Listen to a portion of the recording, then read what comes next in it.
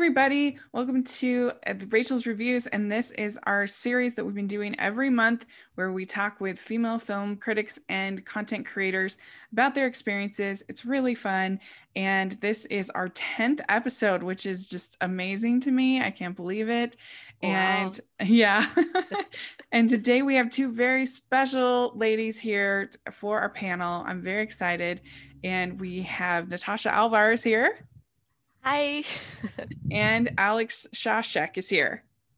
Hello. Thanks for having me. Thank you so much for coming on. I'm so excited to get to talk to you both. And what we like to do is we start out as getting to learn a little bit more about you and how you got started in creating content and criticism. And Natasha, what about you? How I got started is I'm a school teacher, so I teach English Lit, and I still do that, so I haven't quit my job. But yeah, so I started there, and then I enjoyed my job, but at the same time it was like 24/7 was just teaching, right? And then I turned 30, and then I was like, okay, it's like my entire life is just my job, right? And then I think, after you leave, then what's going to happen? So then I started going back into writing slowly. Started a movie blog, and that didn't last, but I started from there, and then I applied to like a few places to write, right? And that's how I ended up at Cultured Vouchers. So I started there as actually a prose writer, so I wrote a short story for them. So that's how I started there. But eventually I applied when the film editor position became open, and so now I'm the film editor over there. I just got recently approved at Rotten Tomatoes. So yeah, so that's how it all began. So I do the editing over at Cultured Vouchers, but also a lot of the writing. Yeah. That's amazing. That's Yeah. really great. Alex, what about you? How did you get started? I'm a lifelong movie fan. I am a content creator over at the Call to Action podcast. We do a bunch of after shows specific to very much the fandom that is movie trivia Schmoedown. If you're not familiar with what that is, it's a mixture of movie trivia mixed with the WWE premise, where these characters, teams, managers, these really big personalities mesh with movie trivia. And as a result, I became very involved in this very specific movie community, and I started creating after shows and debate shows specifically talking about movie trivia. And I also have a show called Cinema Bias that I co-host with Video Drew, aka Drew Grant, who is actually, she works at Peacock, I want to say, and over at videos as well, where we just dive into movies to really challenge us and watch movies really outside of our comfort zone. Mm-hmm. So it's being a film lover is obviously a very ever-changing process, always trying to learn something new about this industry and all the different types of films and critique and analysis out there. So it's always been a fun process. Mm-hmm. That's really great. That's right. How did you get in contact with them? How did that all start? With who specifically? With the Schmoedown and doing all of that. I just started out being a fan, and I was a very consistent, very obnoxious vocal fan. And I pretty much me and a group of friends, we were like, hey, you want to start a fan show about Schmoedown? And we did, and it ended up becoming an award-winning Schmoedown show. We've won Schmoedown After Show of the Year 2 years in a row. And ever since, we have more shows. We're in podcast form. We attend live events. It's a whole thing. And so we're very proud to be part of it. That's great. So Natasha, you're a teacher, as you said, and you cover you're both a book lover and a movie lover. And I'm curious about that. Do you find that one is kind of taking over the other and you're becoming more involved in books, or are you able to kind of do both? And how's that all working out? Yeah, so I mean, as a lit major, right? So as an English lit major, Mm-hmm. I think books is like, I have to say it, it's my first love. But it's interesting when I started doing more on film, and then now because I watch a whole lot more film compared to the books that I read. Mm-hmm. And I don't know. I mean, I don't know if you guys are readers, but when the pandemic started, it became really difficult for me to read anything. Like my attention was just like not there, you know. I'm So so I glad you mean, said that because I've had the exact same experience. I have had the hardest time just for some reason. Every time I sit down to read, I get distracted. There's something that I have to do. yeah, And I found it very, you think it would be easier in the pandemic, but yeah, I you found it to know, be yeah, harder too. yeah. So I think it's a thing lah. I mean, I think because I think maybe books require a bit more of that mental space to kind of dive into, Mm-hmm. right? Like you need to kind of be there, right, and present and be willing to kind of, take the time to escape, right? So I think my brain just wanted like, Yeah. easy easy escape. So it's just like Netflix, rom-com, whatever like would make me happy, and of Yeah. course I had my usual screeners and movie reviews that I had to do. So the book reviews actually helped me, like it forced me to read because I had to review the books. So Yeah. yeah, I think I struggle a lot with, I think, which am I, right? Am I more of a film person or am I more of a book person? And I think as of now, it's equal. I have to say it's equal. But yeah, but I think writing about film has helped me like see it in a whole different way. Because I've just loved watching movies initially, and I never thought that this could be something that I would actually be doing. Mm-hmm. Like wow, being a critic. Like I mean, usually, it's like when I want to watch a movie, I just hop on to Rotten Tomatoes, and now I'm on it. So it's like it's a bit surreal. Yeah. Yeah. What about you, Alex, during the pandemic? What has kind of movie watching and creating content and things like that been different for you at all? I first of all want to apologize for my cat. Oh, My cat decided right now he really, really wants to be vocal, so a few meows may be that's okay. coming. We love cats on our podcast. It's definitely interesting. I actually have a personal movie challenge this year to watch 300 brand new movies that I've never seen this year, and so far, I'm I don't know if you could have heard that, but That's cute. It's cute. It's like but it's actually been a really great process for me in terms of be like, hey, there's literally no excuse to watch, in my case, Pride and Prejudice from 2005 again for Yeah. the 50th time. I love that movie.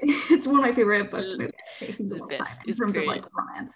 Well, yeah. I mean, that's the hard part about being a film critic is that you don't get to rewatch your favorites very much because you have all these new stuff that you always have to watch. True. Yeah, that's true. But at the same time, it's depending on the movie.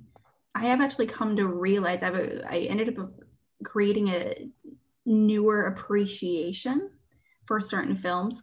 Like I always knew Pride and Prejudice was directed by Joe Wright, but it's been a long time since I was like, hey, I'm gonna watch this consciously, putting down my phone, not while I'm multitasking or on my computer or chatting on the phone or whatever maybe, because I am sometimes, depending on what I'm watching, like if I'm watching Thor Ragnarok or something for the 10th time, I'm gonna have my phone out, right?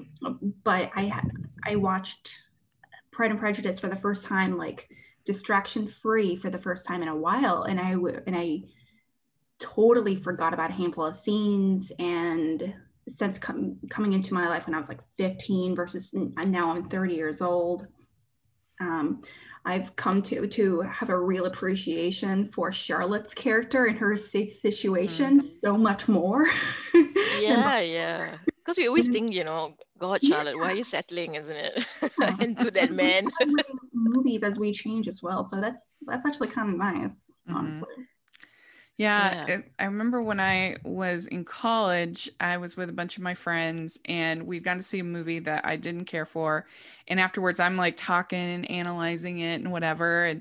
And one of my friends says, Rachel, we just wanted to watch the movie. And It's like, oh, what? No, that's the whole fun of it. What?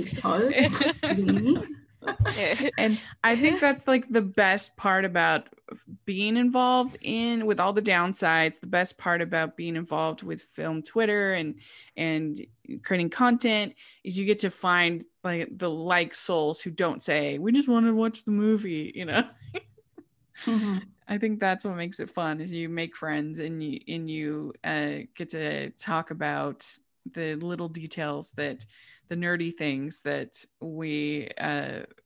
that I think that you have to see kind of a lot of films to sort of analyze film on that kind of level, right? Yeah. And I think that's what separates like a film critic from just an average film goer or a content creator, is that they have that breadth of experience. I mean, you're going to be watching 300 movies.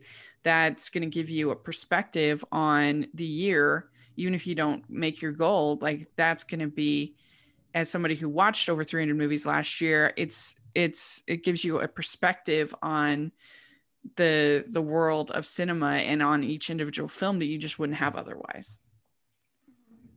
Yeah, it's definitely kind of a weird, not so much in a weird situation, but we're in a very unique situation compared to a lot of previous, I guess, generations where movie critics and creatives and content creators in general, we can really connect with each other over this really specific thing. I saw the movie Taxi Driver for the first time earlier this year, and I'm like chatting with some people that have been lifelong devotee fans of Scorsese. And especially coming from a woman in this situation at this point in time versus like someone that's like 70 years old and still on Twitter, or that kind of grew up with it, that really kind of let it marinate for a very long time, and is a huge fan of Scorsese in general.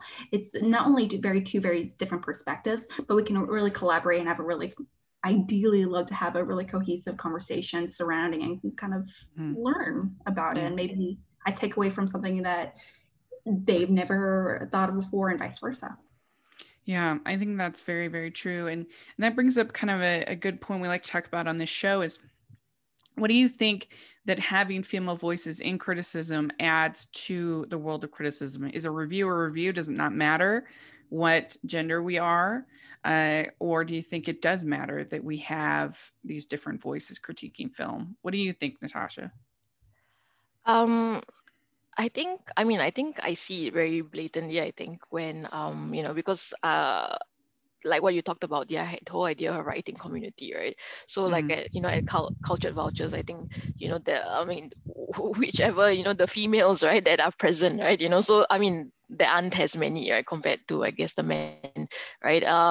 And I think our focus as well, right, on movies that I think, might otherwise kind of not be seen or not be kind of reviewed. I don't know, I think for my latest example that I can think of was when Charlie's Angels, like the reboot, was released. I think it was in 2019. And before even the film was out, there's all these I think because, Elizabeth Banks did some controversial things and everything, right? And I think I remember reading some reviews that kind of, pitted the 2000s ones against like the reboot that was done, and kind of saying that it's not essential, right? Do we really need another Charlie's Angels? And it's just more blender, less fun, right? And then I kind of thought that it's a bit restrictive. I mean, I'm not saying Charlie's Angels 2019 is like the best film ever, right? But I'm saying that you kind of like, in comparing it and then kind of using that to tear it down, or kind of just saying, oh, it's a reboot, then I'm just gonna kind of like, and based on controversial remarks, I guess, that the female director mentioned, then I'm just going to go in with the premise that I kind of hate it. I felt like there were a lot of strengths to it as well as weaknesses, and I think sometimes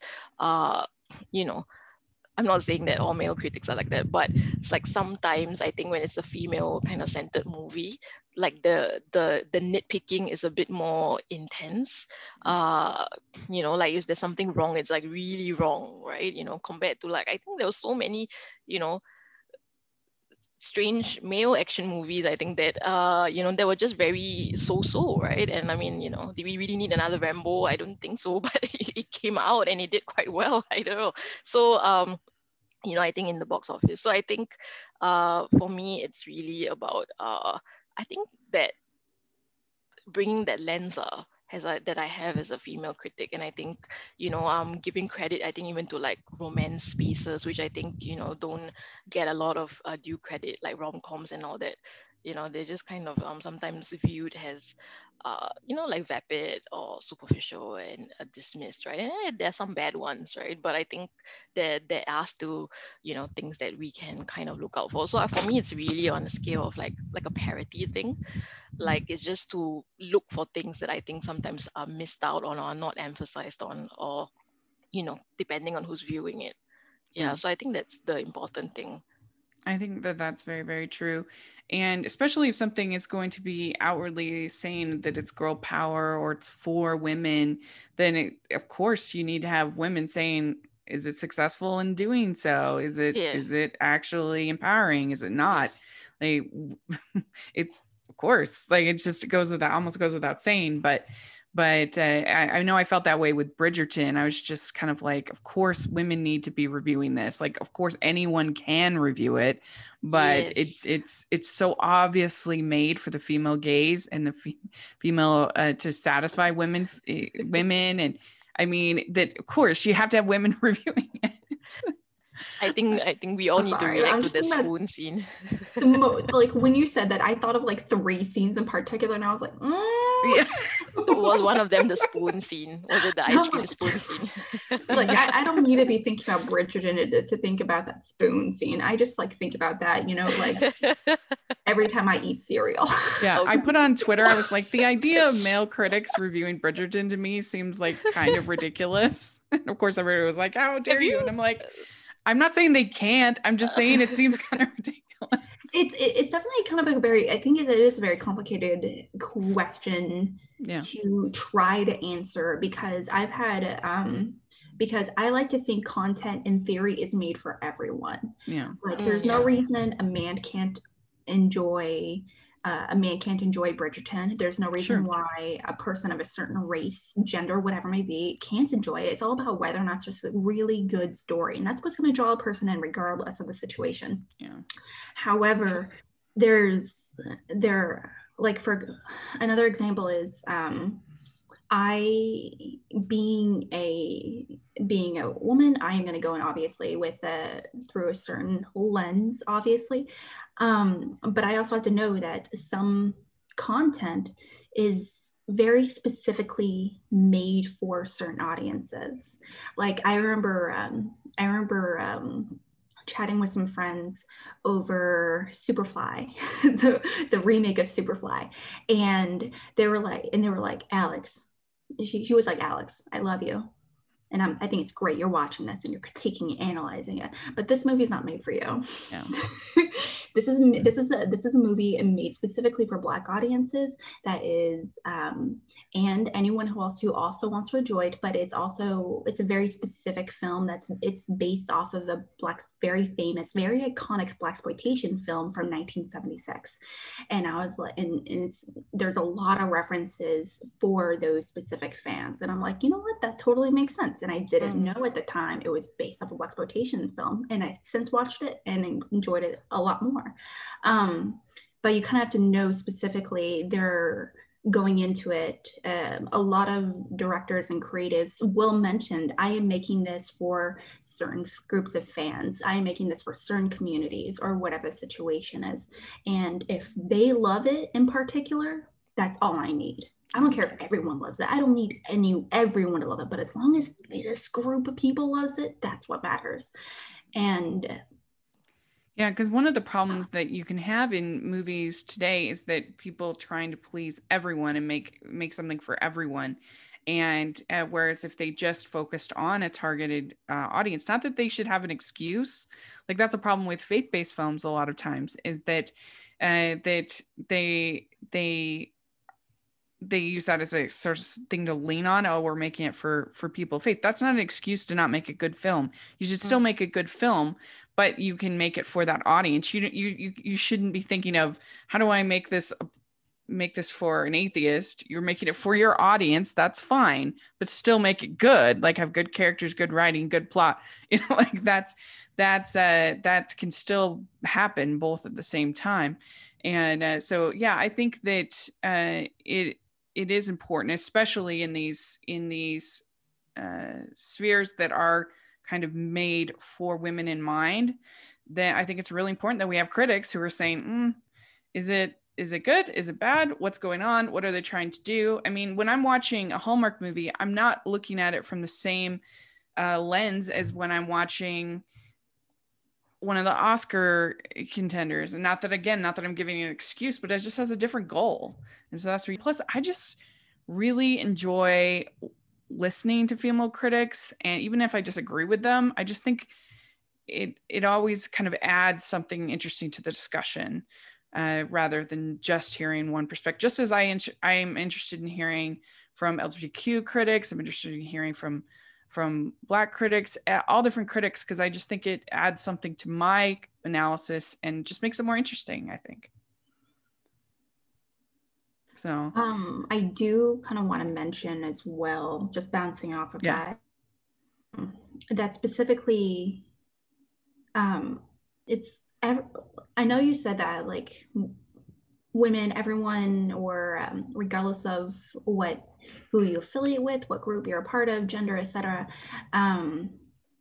Everyone has, even if you are from the same community or if you have the same gender, people are also going to interpret films differently, obviously. Sure. Like I have watched, I remember going into watching Inglourious Basterds with some friends when it came out in 2007 or 8, 9, whatever I did. And going into it, I remember going in with some friends, some female friends in particular, and we all had very different interpretations of the things. Now, I have a problem with Quentin Tarantino and his relationship with women. I feel like it's definitely a consistent trend that can't be ignored, but that's another conversation for another day. But I have a lot of other female friends that actually find a lot of strength and resonance with his female characters, the way he writes them and the way he films them. And so even though we're both females from the same community or whatever it may be, we can interpret these things incredibly different on big things such as female empowerment and how it's different for different people. Yeah, I think that's very, very true. And that's why it's important that we have as many voices as we can and hear as many different perspectives as we can, that we're not just hearing kind of a couple different voices. I think it's really important. So when you're doing Alex, when you're doing the Cinema Bias reviews, I noticed they were kind of all over the place, and I was curious how do you decide kind of what you're going to be talking about? We do have a patron page specifically, and we do have episodes dedicated where our patrons would vote and pick on the movie. And so sometimes we might get a random movie, I remember there was one movie that was thrown in, The Magical Legend of Leprechauns and Fairies. That was thrown in for St. Patrick's Day. I wasn't voted on, so we didn't actually go with that one. But we ended up picking movies specifically on who, if we pretty much swap. If we have a guest on, if they get to choose, but it goes if I choose a movie, we are choosing a movie that I love that she has not seen. And then the next week it's vice versa. And we come from very, very different backgrounds. She has a very traditional, Drew a very traditional film background. She worked at the Wrap. She's worked with New York Times, a whole bunch of places. And as an editor, as a film writer, and she's also worked as a theater critic as well in New York City. And I'm pretty much like an average Joe going in. And also she has very specific biases. Like she grew up watching a lot of Woody Allen, which she said was like huge with her upbringing, being a Jewish woman, being from a Jewish family in New York City, and me moving around on military bases my entire life. Very different films that we grew up to love. So us coming together, we ended up watching a lot of movies that are very, very different. So it's fun. Yeah, like I noticed she had Children of Men and American in Paris, and I mean, just kind of all over the place. So do you find it hard when you have to review those classics because there's so much sort of, you're expected to love it? No, absolutely not. I'm actually surprised with when it comes with the classics. There's a lot of classic stories that I'm surprised by how much I thoroughly love. Like I saw A Philadelphia Story for the first time like a few months ago, and I was like, this is wonderful. And Jimmy Stewart is so beautiful. Like, how did I just discover this hunk of man? I was born in the wrong place. Really. But yeah, but there's so many stories now. There are some stories that really, really clearly do not age well, rather because of the actors. You find out some actors have really bad situations. Like you find out like histories of some actors or actresses had a lot going on behind the scenes and they were abusive or whatever. So you kind of go through that lens. But you also know that some other movies that just seem so much more amazing considering the time, the perspective, and how it amazingly like kind of rises above not being like horribly sexist or racist or whatever, or somehow they created a visually stunning film considering a lot of the limitations that they had. So it's awesome. Yeah. What about you, Natasha? How do you get assigned the pieces that you do for Cultured Vultures? Do you just come to them, or do they? How do you decide on what you're going to cover? So I guess for us it's a bit different. Right? It's a lot on currency. So the press people or the media, or the various publicists will reach out to me, for screeners, right? And of course, there's so much movies out there, right? So I will screen, I will read through I think about the synopsis and everything. I'll read through it and, have a look on the internet to see what's, and is there any conversation yet about it? And then I kind of decide which ones I want to review and then, which ones I think would be a good fit for our writers. So then, so there's a lot of recent releases, a lot of screeners.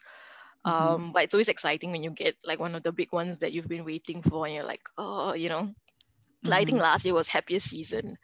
So I was just like, oh, please, Hulu, give it to me, and and then they they came through. I don't know how they found out, but yeah, so I got to review that last year. So I think it's a lot of we do mostly new movies, new releases, film festivals, if some of the writers are attending, right?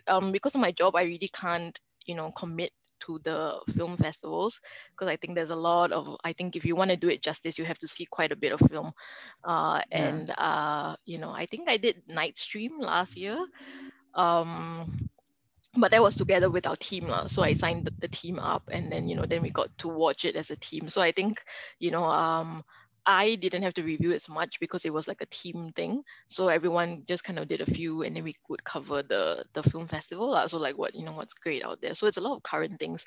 We do retrospectives, but also we got to kind of see, I guess the conversation surrounding it, like sometimes a friend of mine can do like a piece on the hand flags in Pride and Prejudice. I'm I'm sure Alex, you'll be familiar with that, the scene where he's just like, Oh, it's so and she good. and he can do like really well, right? And then maybe you write another Pride and Prejudice and people are like, oh, I'm bored. So I guess you got to kind of see, what's current. And also, I guess if, a film is having an anniversary, then, do you want to cover it? Do you want to write about it? Or maybe, there's just been too much conversation about the film. So yeah, so I mean, sometimes I don't get to always write what I want to write about, but I guess it's always good because I write for a few film sites, right? Yeah. So if my editor's like maybe not, because it's like, I think we're always thinking about what would interest our readers, right? So maybe sometimes something not current anymore, then maybe I'll write about it, or for another site or another collaboration. Yeah. Yeah. So do you think that your perspective is a little bit different than other critics being from Singapore? Do you think that changes your perspective a little bit? I don't know. Like, I think, I mean, I watch, like, we have our Singaporean films, and I've been privy to that. What about Crazy Rich Asians? Was that weird what was that like to review? You didn't like it? I didn't like it. I think it's because, right, because I mean, yeah, Singapore is heavily featured in that movie, right? And then all of us were quite excited because we were like, yeah, representation, and then I went to watch it in the theaters with my girlfriends, right? But I think want an extra person. Yeah. I love that movie. It's like there's a lot to like love about the movie, but also like you were kind of saying earlier about knowing what the goal of the movie is trying to accomplish. Like you don't compare a Hallmark movie versus like a historical epic kind of thing, obviously. The goal of the movie is very different. You will not compare these two movies. It's like comparing apples to oranges. It's bonkers. But at the same time, as long as you're consistent, and there's a lot of things to love about very simple stories. Like we can't really there's no reason to brush off simple stories, especially when it comes to like awards or whatever. Like I think Die Hard should have been an Oscar-winning film. Well, actually, technically it is, but I think it should have been nominated for Best Picture. In my opinion, it is a perfect action adventure from storyline point of view, as far as like a lot of like the villains, the lines. Anyway, but again, a conversation for another day. But there's no reason to brush off a story like that and be like, well, it's one of those blockbuster movies, therefore we can't take it seriously. Yeah, that's definitely true.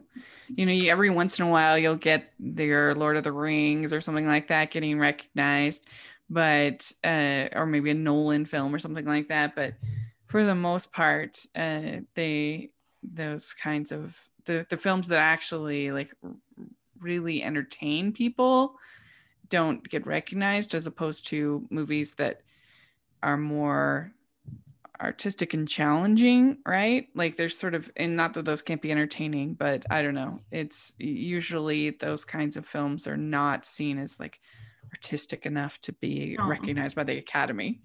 Yeah, I think my gripe or my issues with Crazy Rich Asians, I guess it really comes from a Singaporean so I guess there is a difference, right? Because I'm looking at things like the setting and being from the space, I'm thinking about how we're being represented on the screen, right? And I think a lot of, things like the security guards.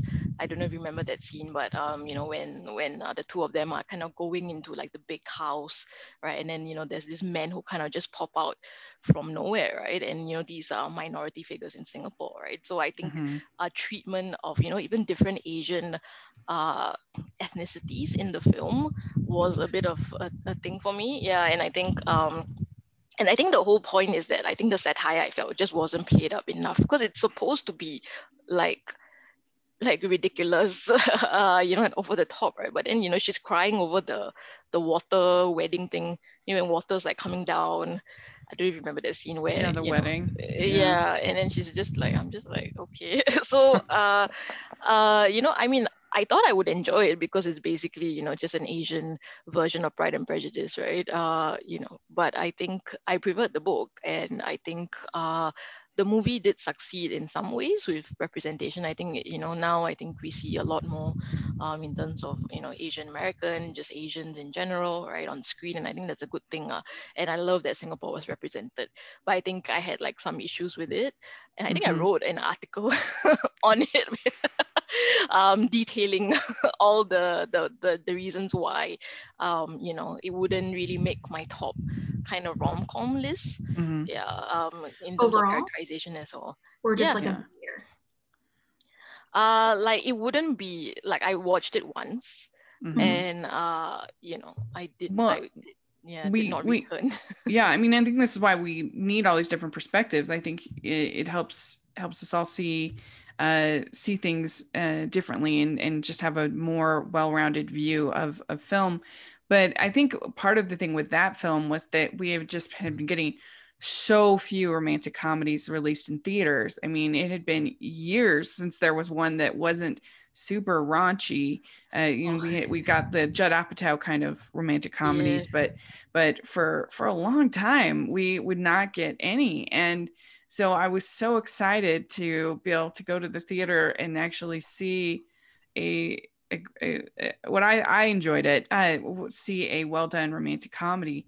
And I wish that we could get more of them. I'm hoping with things like To All the Boys I Loved Before and stuff like that, and with maybe even the success of Hallmark, that we start seeing more of those films, because they're not expensive to make, and there's a huge audience for them. So I don't understand why they're so rare. I think now it's become a Netflix, like I think streaming platforms are kind of leveraging on the gem that is the rom-com, right? So, you know, you kind of see all these studios kind of selling their rom-coms to like Netflix or like Hulu, you know, Amazon, right? So, and I don't know, I think I don't know where I would rather watch a rom-com. Would I rather watch it in the cinema, or would I rather watch it at home in like, you know, on a streaming platform in my PJs and just kind of enjoy it? So, but just like a feature film, as much as I love the TV movies, the Hallmark movies, I also love feature romantic comedies, and it's fine to me if I get it on a streaming. I just want more. But so what do you think of The Lovebirds? I think this is the most recent one I think I can think of that was supposed to be released, but, you know, didn't because of the pandemic. I went fresh on it. Well, in 2018, I know there weren't that many. There is a handful of more rom-coms that was released in streaming services, such as like Set It Up. That was a pretty successful one. Yeah, that was a good one. For 2018 also had Love, Simon, which was very popular. That was good. Destination Wedding was actually one of my favorite rom-coms. You like that one? That was great. The Winona Ryder, right? It was not my favorite, but I'm glad you enjoyed it. And Keanu Reeves, oh my God. I watch it, and I don't watch it as a rom-com. I watch it more as a dramedy. And I just and I'm like watching these two assholes. They really are. Bounce off each other. That's what, so going into I'm not watching this as a rom-com thing. But it's just so we like to ask on this show, we like to talk about an unpopular opinion that we had and what that experience is like online, because it can be pretty intense. And this month, I actually have a kind of like a positive, like one I liked more than other people as opposed to dislike. I actually liked Tom and Jerry. I am one of the critics that enjoyed it. I liked the animation. I thought that it was fun. I liked the kind of slapstick, classic Tom and Jerry kind of style violence that you had in it. I thought that was entertaining. I guess for me, it was exactly what I expected in a Tom and Jerry movie. I mean, I guess I could have used more Tom and Jerry, but I don't know. Overall, I thought it was charming. I enjoyed it, but I was definitely in the far minority with that. Yeah. And of course, when that happens, you always get the people who are like, "How can you like Tom and Jerry and not like Mank or something like that?" And you're like, "Oh gosh, I hated Mank." Well, that was the unpopular opinion that I brought to the table actually, that I didn't like Mank. Oh, yeah. I was so bored watching that movie. Yeah, it's like I had to like just get through it because I had to review it, and I was just like, God, I just kept checking the runtime. Right? I was just like, it's so long. It's so like yeah. Well, what's kind of weird about sometimes movies, especially nowadays where we know so much about the behind the scenes, like going into Mank, I knew it involved Fincher's like father or father-in-law or something like that, and I knew this has been for like 15, 20 years. He died and blah, blah, blah. And so going into it, you kind of have this story going into it. And then I watched it and I was like, I cried at it because I was so bored. But it's really kind of weird how the more behind the scenes aspect, the story and everything behind that, as far as like how this movie came to be, is much more interesting than the movie itself. Yeah. Like Justice League, personally, like I think everything surrounding it behind the scenes, to me, is so much more interesting than the actual movie itself. Have you watched Snyder Cut? Yes, I have seen it. Oh God. I have yet to block out the 4 hours to watch it. I haven't seen it either yet. I watched a little bit of it. I'm excited for people that love it. I'm excited I mean, just like any movie, if you love, I'm not going to yuck your yum, and don't yuck my yum. Okay. Right. So, but also going into it, like you don't want to lie about the movie itself. You don't want to say something it's not.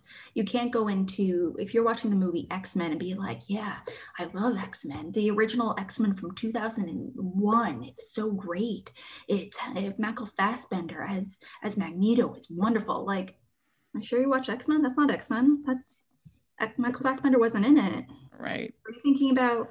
That's why somebody was saying to me today. And are you mixing them up? And you're just like, no, Michael Fassbender, I know he's in it. Like, no, that's a different movie. At that point, if someone's like trying to tell me something it clearly is not, that's when it gets. Somebody was telling me today that they thought that Ben Affleck was the best live action Batman since Christian Bale. And I'm like, he's the only, there haven't been any others. What are you talking about? No, there have been others, but I mean, since Christian Bale. Since Christian Bale, it's only him. Yeah. No, I was like, do you not remember? I can't remember his Will Arnett's voice performance from Lego Batman the movie. Oh, but that would be animated, not live action. Yeah, I just laughed. I'm like, what are you talking about? I guess they already are. The trailer for the Batman with Robert Pattinson, I guess, counts. I don't know. Anyway, that was which funny. It looks really good, by the way. Like I wasn't skeptical because I've seen a lot of Robert Pattinson's films since Twilight, right? And I think he gets a lot of hate for that, unjustifiable. But and I think I watched the trailer. I was like, wow, when he did what's the iconic line?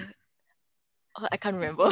Oh. I guess it wasn't iconic, but it was he did the Batman voice, and I was just like, oh, okay, maybe there's something here. So I think that I'm quite excited for that. I think more than watching the Snyder Cut. Same. Yeah, definitely same. Well, so Alex, did you have an unpopular opinion that you experienced? Oh, well, well, if we're going to go back to most recently, let's see, a very unpopular opinion. I watched Pulp Fiction for the first time not so recently, actually. It was like a handful of months ago, but I really didn't like it. I'm with you. I don't like it either. Oh my God. I actively don't like it, and I have a lot of friends, a lot of family as well that is like their movie. They watch it like every month. It is like one of the movies that defines them as a person, and I'm like, really?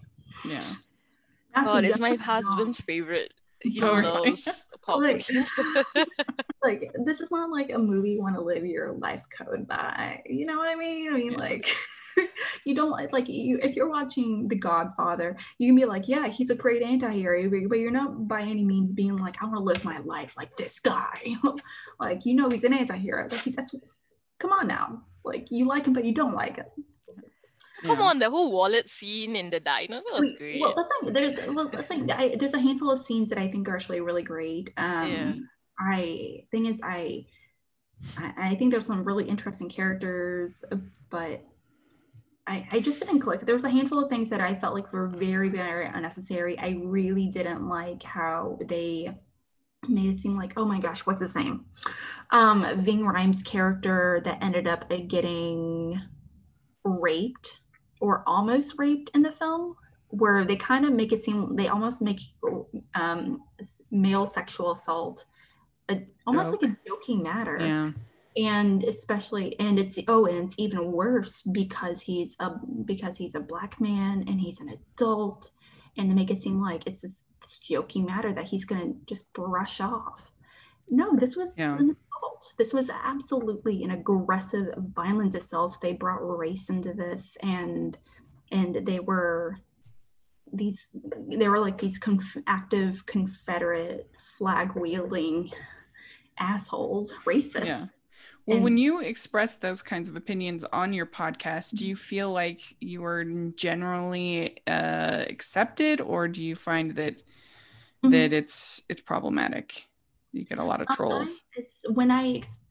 When they ask me why, they always ask me why, which I think is good because if I say I don't like it and they're like, well, clearly you just didn't understand it. Thankfully, I haven't been in that situation. They asked me why I didn't like it, and I'm like, oh, because of X, Y, and Z. And they're like, okay, that makes sense. I interpret it this way. So, okay. But thankfully, from that experience, like a good 90% of it, like a good 95% of my interactions were pretty positive. But also, guys just really vocally love that movie. People, I recently got you just didn't understand it with Tenet, and because I didn't care for it. I didn't care for it. And sorry, you just didn't get it. That I did get that from when chatting with some people about Justice League, Zack Snyder's Justice League. Oh yeah, you just didn't get it. Yeah, I think a lot of Snyder fans are that way, right? Like sometimes, I don't know, his films they're not for everyone, and I think the important part is that we kind of just accept it. Like, I'm just like, yeah, I mean, I didn't like it, but kudos to you if you did, right? You found something you enjoyed. Yeah. So it's crazy about Tenet, right? Because it was so divisive, and the person is just like, you didn't get it. I think a lot of people felt the same. Well, there's some things there where you can, as a critic, you can say, oh, I liked it because I thought it was really cool, and it had a lot of really great visuals and stuff. Like, if you're going to be going into Zack Snyder's filmography, for example, he's a director that, what I really like about him as a director, he's a director that really focuses on the style in a really great way that I think a lot of directors kind of opt out of. And that kind of makes me sad, because I think a lot of his visuals and cinematography is absolutely stunning in the films. Often with his films, I like them in concept, like even something like the Martha scene. I like it in concept, what he's trying to do, but it's just executed so poorly that it comes off as laughable. And I haven't seen the cut yet, so I can't speak to that. But I think that a lot of times I'm frustrated because then people will explain it and be like, oh, this is what he was trying to say. And I'm like, good job for you. Yeah. Describing that. That's not what the movie did. Yeah. But also the movie is supposed to make it very clear as well. Yeah. There's some things that you can be like, oh, like some things are incredibly subjective. Other things are not. Like, Zack Snyder has a problem with his female characters, because almost every single female character, except from like less than 5, have either died or been traumatized or raped or beaten to death in some fashion. And that's like a weird consistency we get from this director. Yeah. I was like, Yeah. Well, the next thing that we like to talk about is to talk about one piece that you did that you're really proud of, whether it's a review or a another kind of piece that you've been working on, a video or a podcast or whatever it might be. What did you think of, Natasha? One of my, I think, favorite recent pieces was the one that I wrote on Promising Young Woman. And I think the whole idea of how she kind of used like rom-com formulas and subverted them. So I focused a lot on the Paris Hilton song scene, Stars Are Blind, and how she kind of made use of, like in rom-coms generally there's some kind of song and dance, and then, which kind of lets you know that these two are going to be paired up and end up together at the end, right? And then she just kind of turns it on its head, right? Because we see this man and he's so funny, and he has no qualms dancing to a Paris Hilton song in a drugstore, right? And we're like, oh wow, he's so cute and funny, right? And then at the end, when the truth is kind of revealed, right? His true nature, and I didn't like it made me really think back to all the little red flags that he had exhibited throughout the movie, like even earlier on before, like, this whole confrontation scene. Like there are a few moments where he calls her like bitch or asshole, right?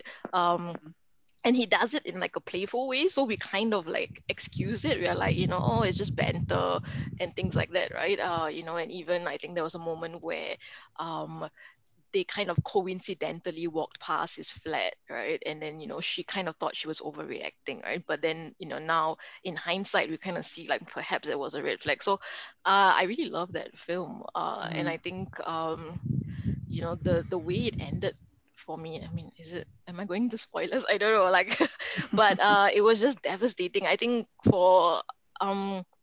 I think it's powerful when a film can do that, when it can leave you, feeling so, like so against, I think, what you expected going in. Because I think the way it was promoted is like this revenge kind of film, right? And, she kind of, goes around and,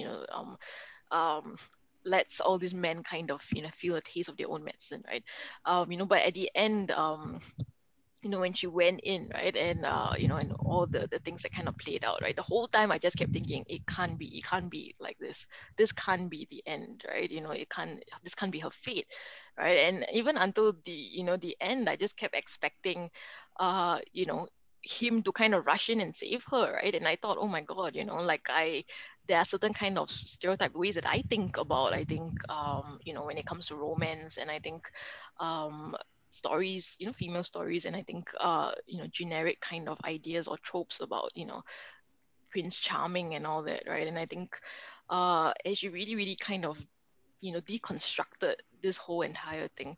So yeah, and I think, I mean, so it's one of my recent favorite articles that I wrote about. Yeah.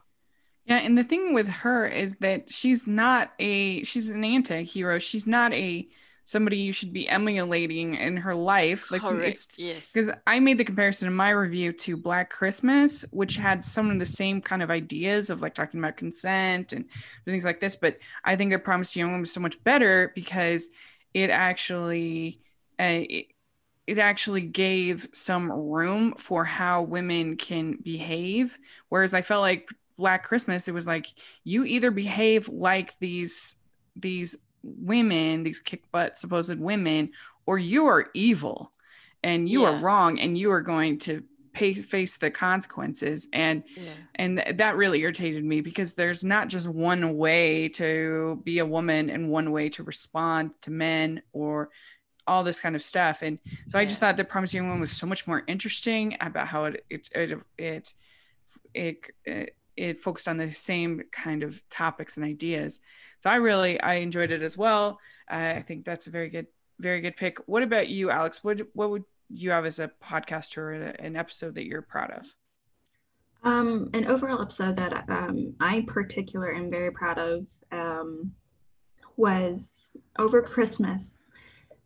Drew and I covered Planes, Trains, and Automobiles that neither of us have seen. It was actually a guest pick. We had a YouTuber come on and talk about the movie. It's his favorite holiday movie of all time, and we talked about it. But we ended up bringing a bunch of different ideas and premises and theories. We've heard about conspiracy theories that have been brought up regarding the story, like he actually had the body of his dead wife in the box. Kind of thing. And we all interpreted the ending very, very differently. Now, I don't know if you guys are familiar with the movie ending, but it's essentially this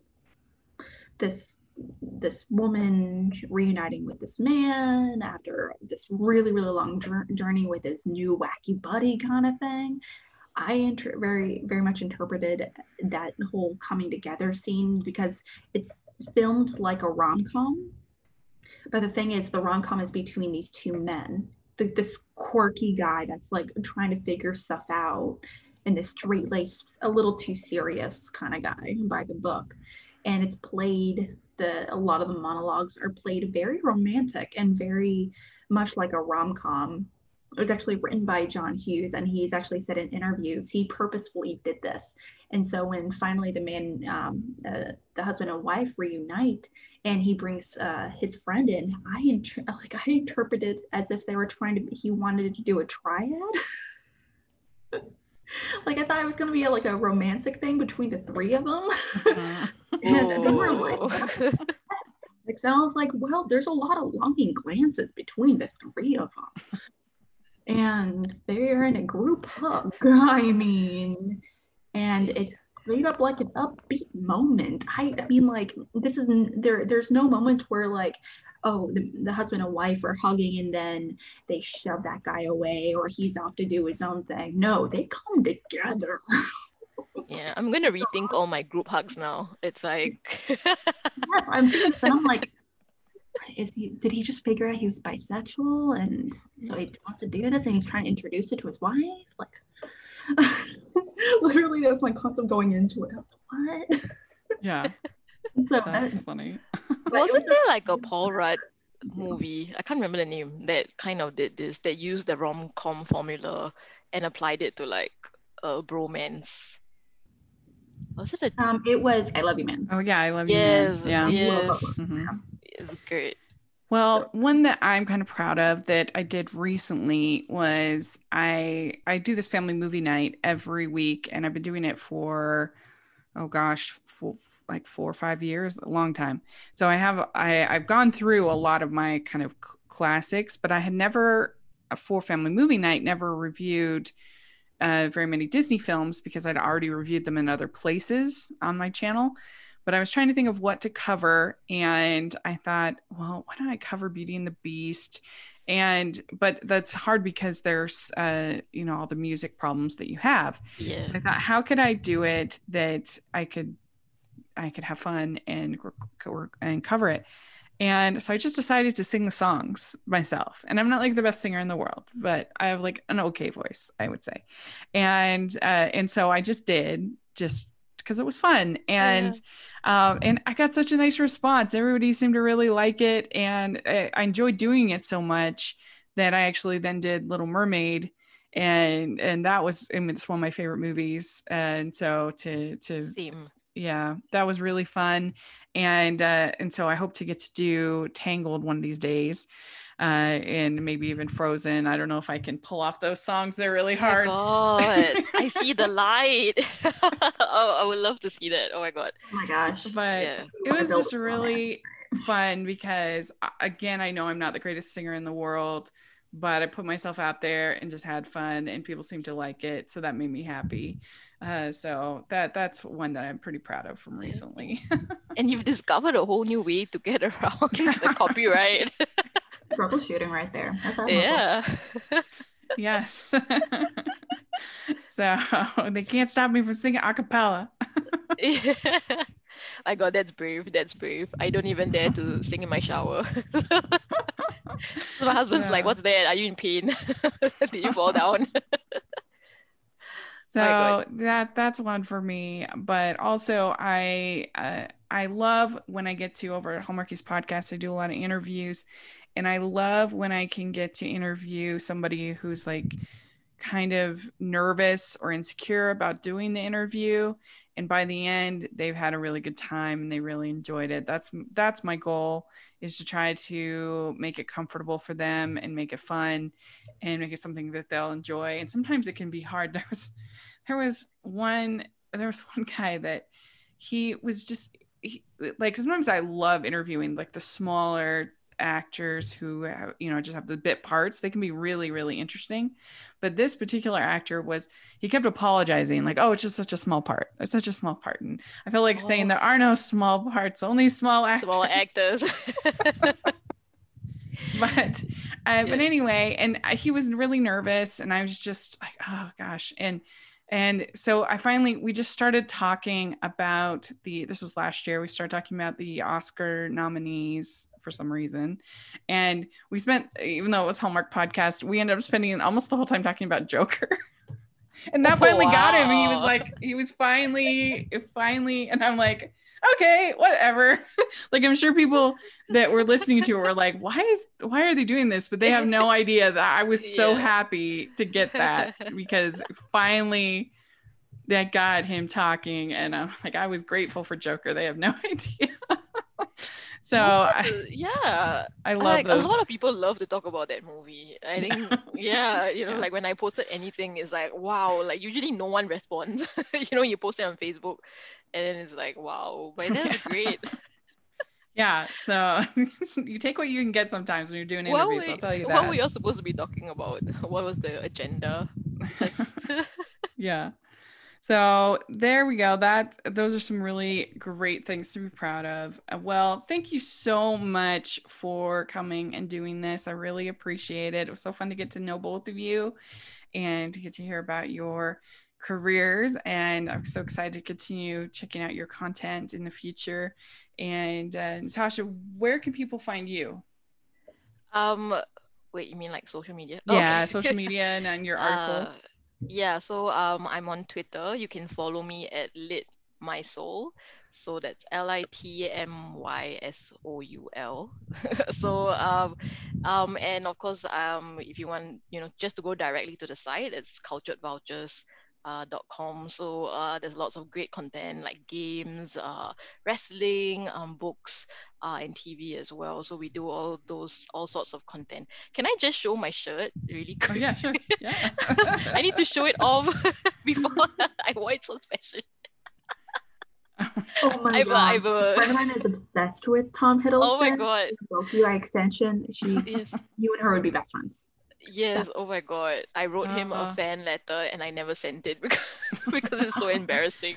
Are you excited for the new show then? Yes, oh my god, everyone's been tagged. So everyone's been tagged. I'm so excited, especially after I watched WandaVision, and I think it's really lived up to the expectations. So I'm really excited for like Falcon and the Winter Soldier, and of course Loki is like, oh my god, like I think when I first watched Thor, everyone was like Chris Hemsworth, right? And I was like, well, who's that guy? Who's he? Like, he's so good. And yeah. That differ. I feel like everyone was talking about Tom Hiddleston and not Chris Hemsworth. I mean, there's a reason why Chris Hemsworth is getting the jobs, and that Tom Hiddleston is getting all the jobs, and Chris Hemsworth isn't. You're both so dreamy. Even Thor: The Dark World, I'm like, I can't hate it. I'm sorry. Yeah. It's coming. Even the weird bathing scene, right? It's just like, I can't hate it. Alex, what about you? Where can people find you? I just changed my name. You can find me right here at @real_AlexMack on Twitter. You can also find me at the Collection Podcast, where I do a whole bunch of stuff involving Schmoedown after shows, Schmoedown debates, movie debates, and all that good stuff. I also co-host a show called Cinema Bias, where we dive into our personal movie biases to challenge each other to really expand our movie knowledge and just watch movies outside our comfort zone. So definitely come check it out on YouTube or anywhere podcasts are found. Great. And are you cataloging your 300 movie watch on Twitter or Letterboxd or anything like that? She's got a pinned tweet, right? I saw it. I do have a very extensive. Like I am like, whenever I eventually get to like 200 or 300, I'm just gonna be scrolling for like 10 years before I finally am able to tweet it. I just saw the movie Doc Hollywood last night for the first time, and I have usually have very big problems with 80s and 90s comedies. They usually don't age well. Surprise. Yeah.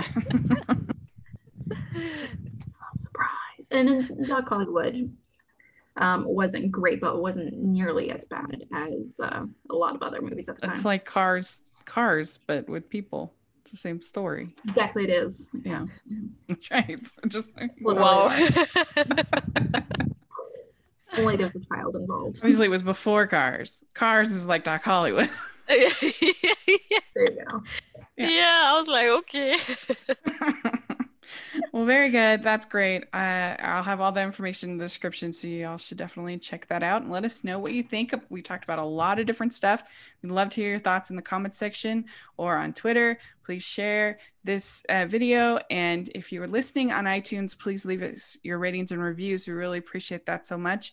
And if you are watching this video, please give us a thumbs up and subscribe to the channel. We appreciate that so much. We also have our Patreon group and merch store, which we have Female Film Critics logo merch on there. So you should check that out. It's pretty cool looking, I think. And so thanks again, ladies, so much. This was a great time. And we'll talk to you all next month. Bye, everyone. Thanks for having us. Yay.